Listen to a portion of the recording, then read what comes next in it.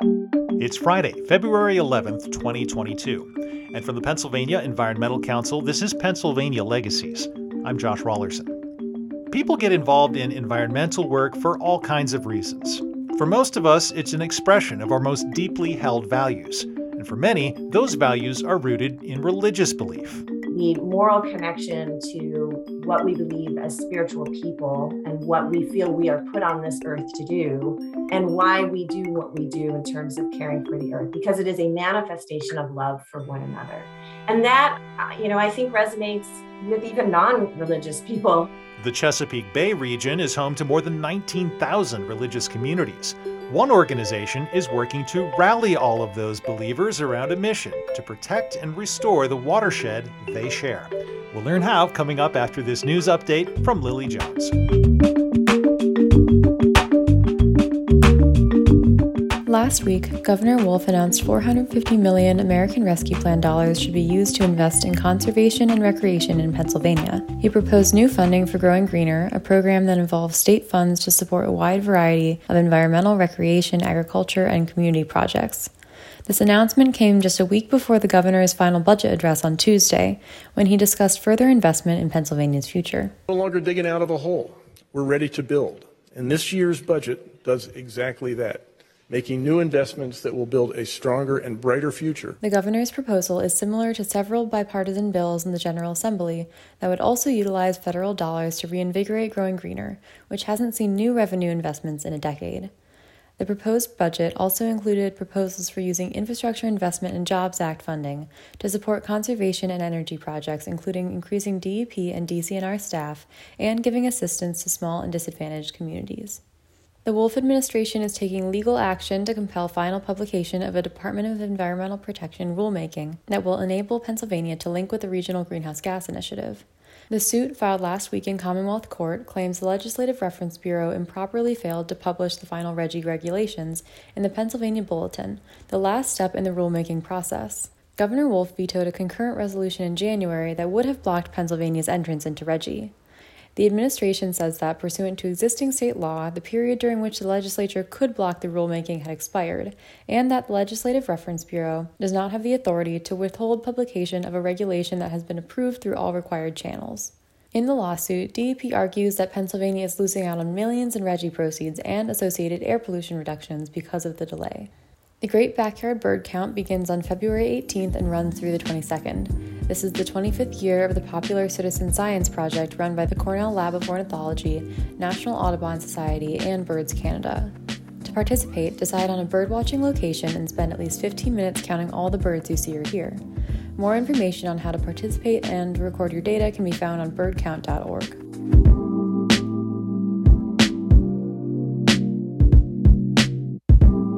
Stormwater management is one of the big infrastructural challenges facing Philadelphia and many other urban and suburban areas. Too much rain in the wrong place can lead to flooding, sewer overflows, and other environmental and safety hazards downstream. Green stormwater infrastructure is one way to help ease the impact by letting rain gradually infiltrate into the ground where it falls, rather than rushing into nearby streams. A rain garden here, a bioswale there, can make a big difference if you do it right. So, in one important sense, stormwater management is really land management. That's why PEC and our partners in the Delaware River Watershed Initiative work closely with landowners to install these kinds of features wherever we think they could help.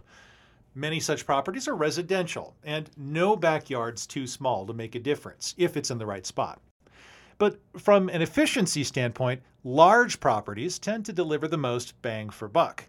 Typically, these are corporate, institutional, or government-owned properties, and in suburban areas, like those through which the Delaware's local tributaries flow on their way to Philly, some of the largest chunks of land out there are owned by religious organizations. Churches, mosques, synagogues, and houses of worship can be wonderful partners in watershed work, not just by virtue of the acres they control, but because environmental stewardship aligns with their spiritual mission and values.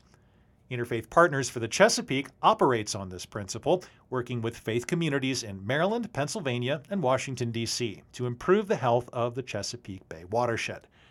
Jody Rose is IPC's executive director. She was one of the speakers in a series of webinars on this subject that Peck hosted late last year. And today she's our guest on Pennsylvania Legacies. Jody, welcome to the show. Thanks for being here. Thanks so much, Josh. I really appreciate being here. Let's start with some background on Interfaith Partners for the Chesapeake. How did this organization come about? Who are the partners and what kind of work do you do? Right. So Interfaith Partners for the Chesapeake, or IPC, we work with congregations of any faith to engage them in caring for creation, which is the entire web of life integrated with each other, plants and animals and water and lands. It sprung out of a volunteer effort back in the mid 2000s or so. A group of Presbyterians outside of Baltimore had attended a National Council of Churches Holy Waters conference. And as they were driving back to their home in Baltimore, they were saying to each other, why are we not talking about the Chesapeake in church? And so they began to, challenge themselves and challenge other Presbyterians is where it began. And then from there, other groups to really, begin to bring this voice to the faith institutions. And over the years, it evolved into non-Christian groups as well. And then in 2013, it was renamed into Interfaith Partners for the Chesapeake.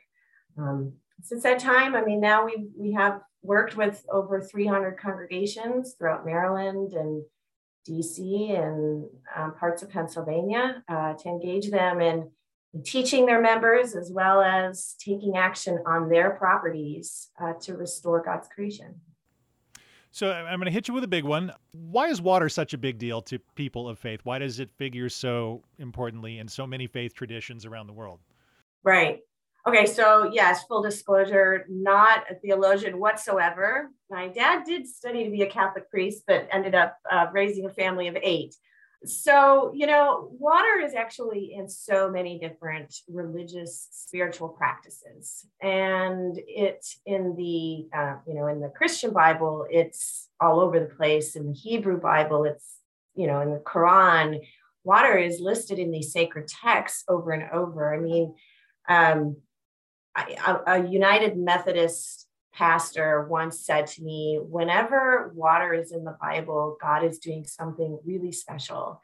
And that's always stuck with me. I think the other thing, though, about water that transcends beyond people who consider themselves religious is it connects us all to each other. You can touch it, you can smell it, you can see what's in it, you can judge whether or not it's clean by sight.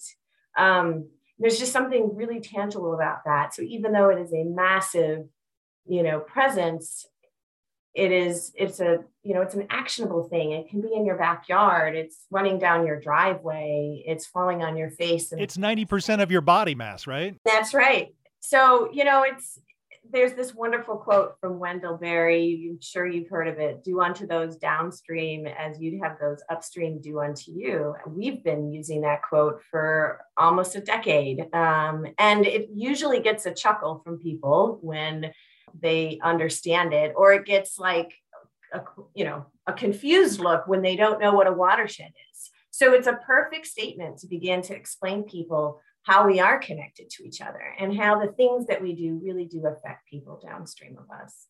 Going beyond symbolic, theological resonance with water, what more broadly are some of the values and motivations that people, from a religious or faith background bring to this kind of work? What leads them to or calls them to environmental stewardship and advocacy? Yeah, I think it's a lot because everybody's different. And I can speak about what we believe as a board and a staff and as an organization. We believe fundamentally we are all called to love one another. And one of the ways we do that is by caring or maybe not caring, for the world around us. So, the things that we do in this shared home affect people around us. And whether we intend to or not, we are either loving or failing to love our brothers and sisters. That is for us at IPC the moral connection to what we believe as spiritual people and what we feel we are put on this earth to do, and why we do what we do in terms of caring for the earth, because it is a manifestation of love for one another. And that, I think resonates with even non-religious people, but it certainly is a theme that is present in, all spiritual beliefs, this calling to love one another and to take care of each other. Looking at in sort of more practical, concrete terms, why is it that religious institutions are particularly well suited to move the ball forward on this kind of thing? What advantages do churches and synagogues and places of worship, bring to this problem? Yeah, so they bring a lot of potential. They also bring some of the problems. So let's talk with the problem first. They own vast amounts of land, and a lot of it is impervious. Huge parking lots, big roofs.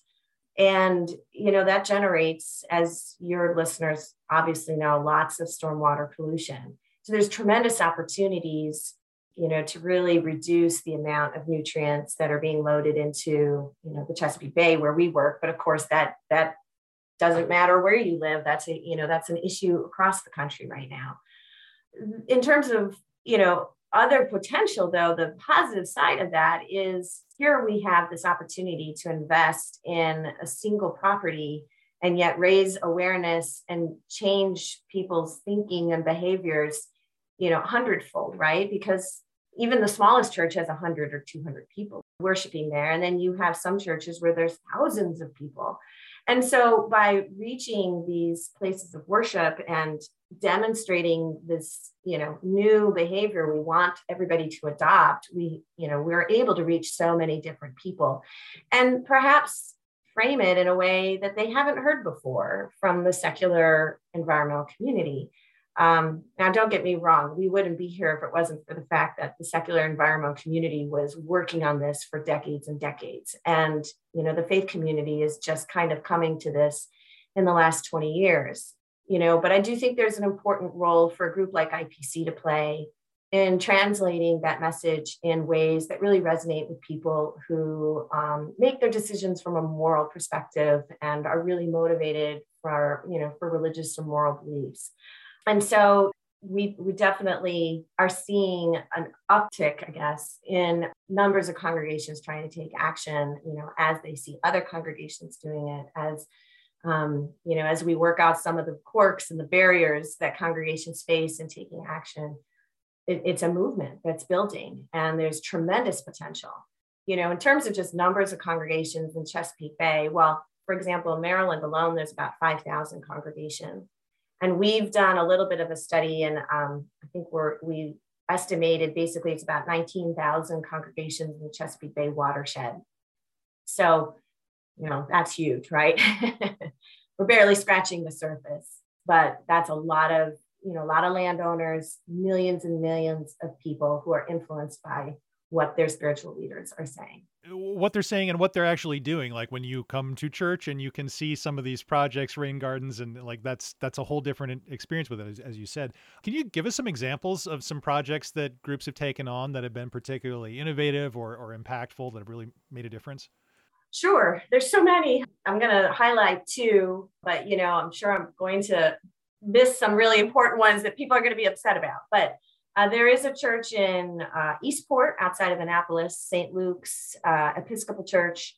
I think it was a $1.5 million project where they daylighted a stream that basically then resulted in the treatment of, I don't know how many acres. I don't remember the statistics. Staff probably would, but a bunch of developments upstream of their church. They are right on a river there. And so they ended up daylighting this stream and installing tons of rain gardens.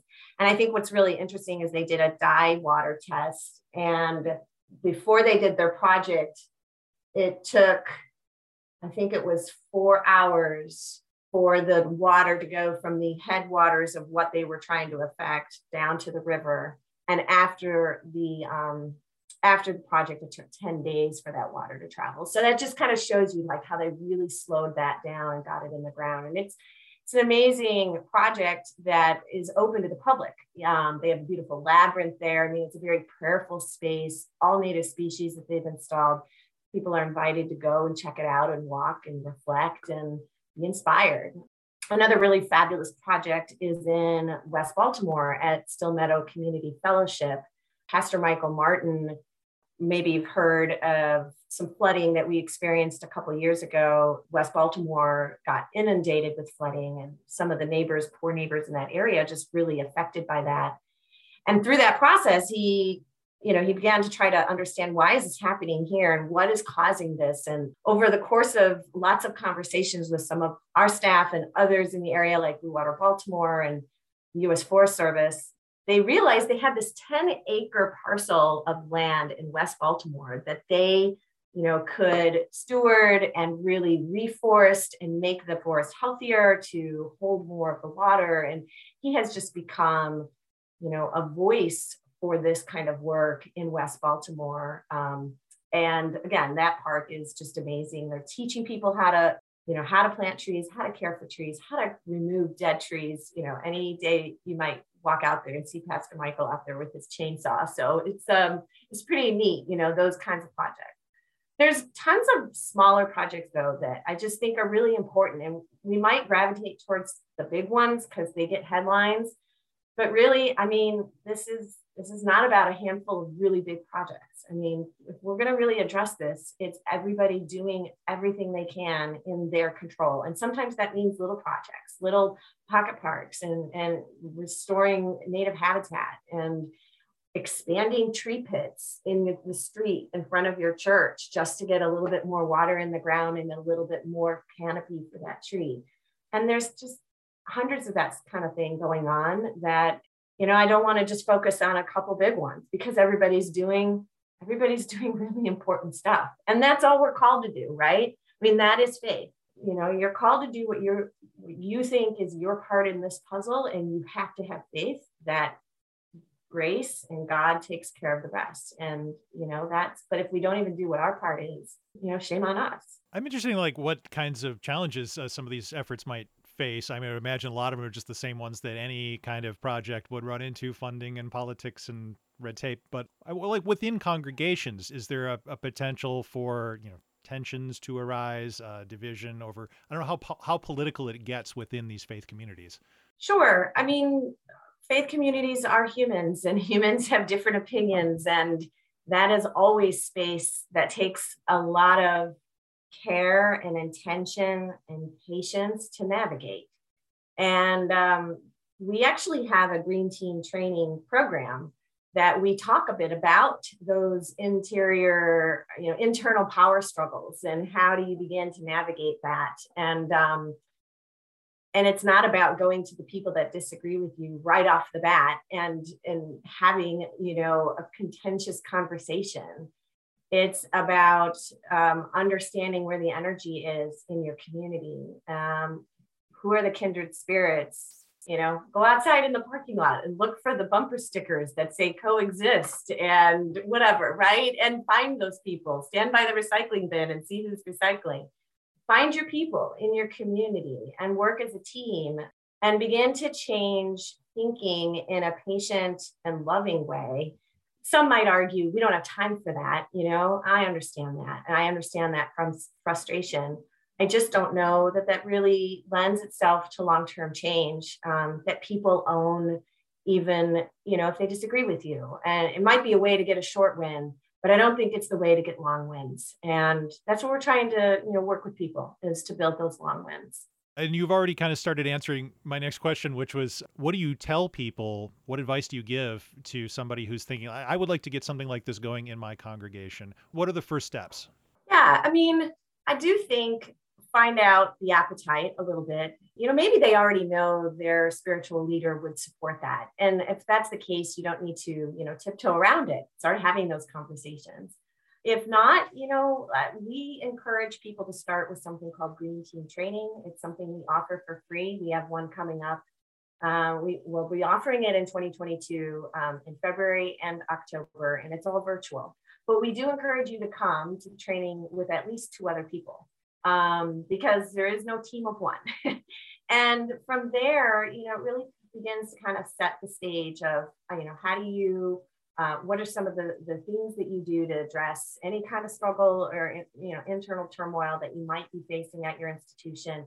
Get some ideas started. How do you communicate these ideas to others? Some of the soft skills. Another place to start is we offer a learning lab every Thursday night, and it's a deep dive. Again, it's by Zoom. It's a deep dive into certain topics. And so if you're just trying to hear what are other congregations doing, maybe it'll spark some ideas. Every learning lab, we showcase at least one congregation that has done the thing that we're going to talk about in that learning lab. So, you can kind of get a sense for what are the small, the big, and everything in between kinds of things that congregations are doing. And then, of course, we're here to chat and talk and maybe introduce you to congregations in your area that have already done something similar. Yeah, I mean, you could really see how this could be a great tool for community building within a congregation and getting more people engaged. I wonder if that extends beyond the boundaries of the religious community itself. Like, it's interfaith, right? Are you seeing connections form across religious traditions? Absolutely. So there's a couple fun examples of that. So we kind of organize in a hub, right? Meaning, we have a couple geographical areas within Maryland where we are building hubs. And one of those is in the Baltimore area. And there was an event not long ago where there was an Episcopal, Lutheran, and a Presbyterian church that all came together and had a speaker series and co-shared and co-advertised that speaker series. Even though it was always hosted at one location, they all worked together. So there is some shared capacity in that way. There's other activities that are emerging a lot in that regard. So we do see that. I think it's really, when we have events, of course now a lot of them are on Zoom, but, when we have other speakers from diverse religions, maybe Buddhists and other non-Christian groups, and there's this sense of awe and curiosity and just people are excited to learn about other people and what drives them and how it relates to their own beliefs, how it's similar, how it's different. I really wish we can get past this pandemic so we can start being in person and having so much more of that. But that is definitely, we know people are craving that. And, we try to do as much as we can to create space, for that exchange, because it's so positive and so hopeful and something that people just really need right now. Well, I wish you all the luck in the world with that. It's really exciting, and I really appreciate you taking the time to talk about it today. Thanks for being on Pennsylvania Legacies. Thank you. I really appreciate it, Don. Jody Rose is Executive Director of Interfaith Partners for the Chesapeake. Learn more about their Green Teams training and other programs at interfaithchesapeake.org. We will, of course, include a link in the show notes. There you can also view recordings of last fall's webinars focusing on faith-based watershed initiatives underway in Pennsylvania. That's all on the PEC website, pecpa.org, pecpa.org. All of our past podcast episodes live there, along with lots more content on the work that PEC does in watersheds, energy and climate, trails and outdoor recreation, public lands, communities and landscapes, and much more, all again at pecpa.org. You can follow us on Twitter at PECPA. Our policy outfit has its own Twitter feed. That's at PEC Policy. And we're on Facebook, Instagram, and LinkedIn as well. Wherever you encounter us, please say hi. We'd love to hear your feedback on the show and on what PEC does. We'll have another episode of Pennsylvania Legacies in about 2 weeks' time. Until then, for the Pennsylvania Environmental Council, I'm Josh Rawlerson, and thanks for listening.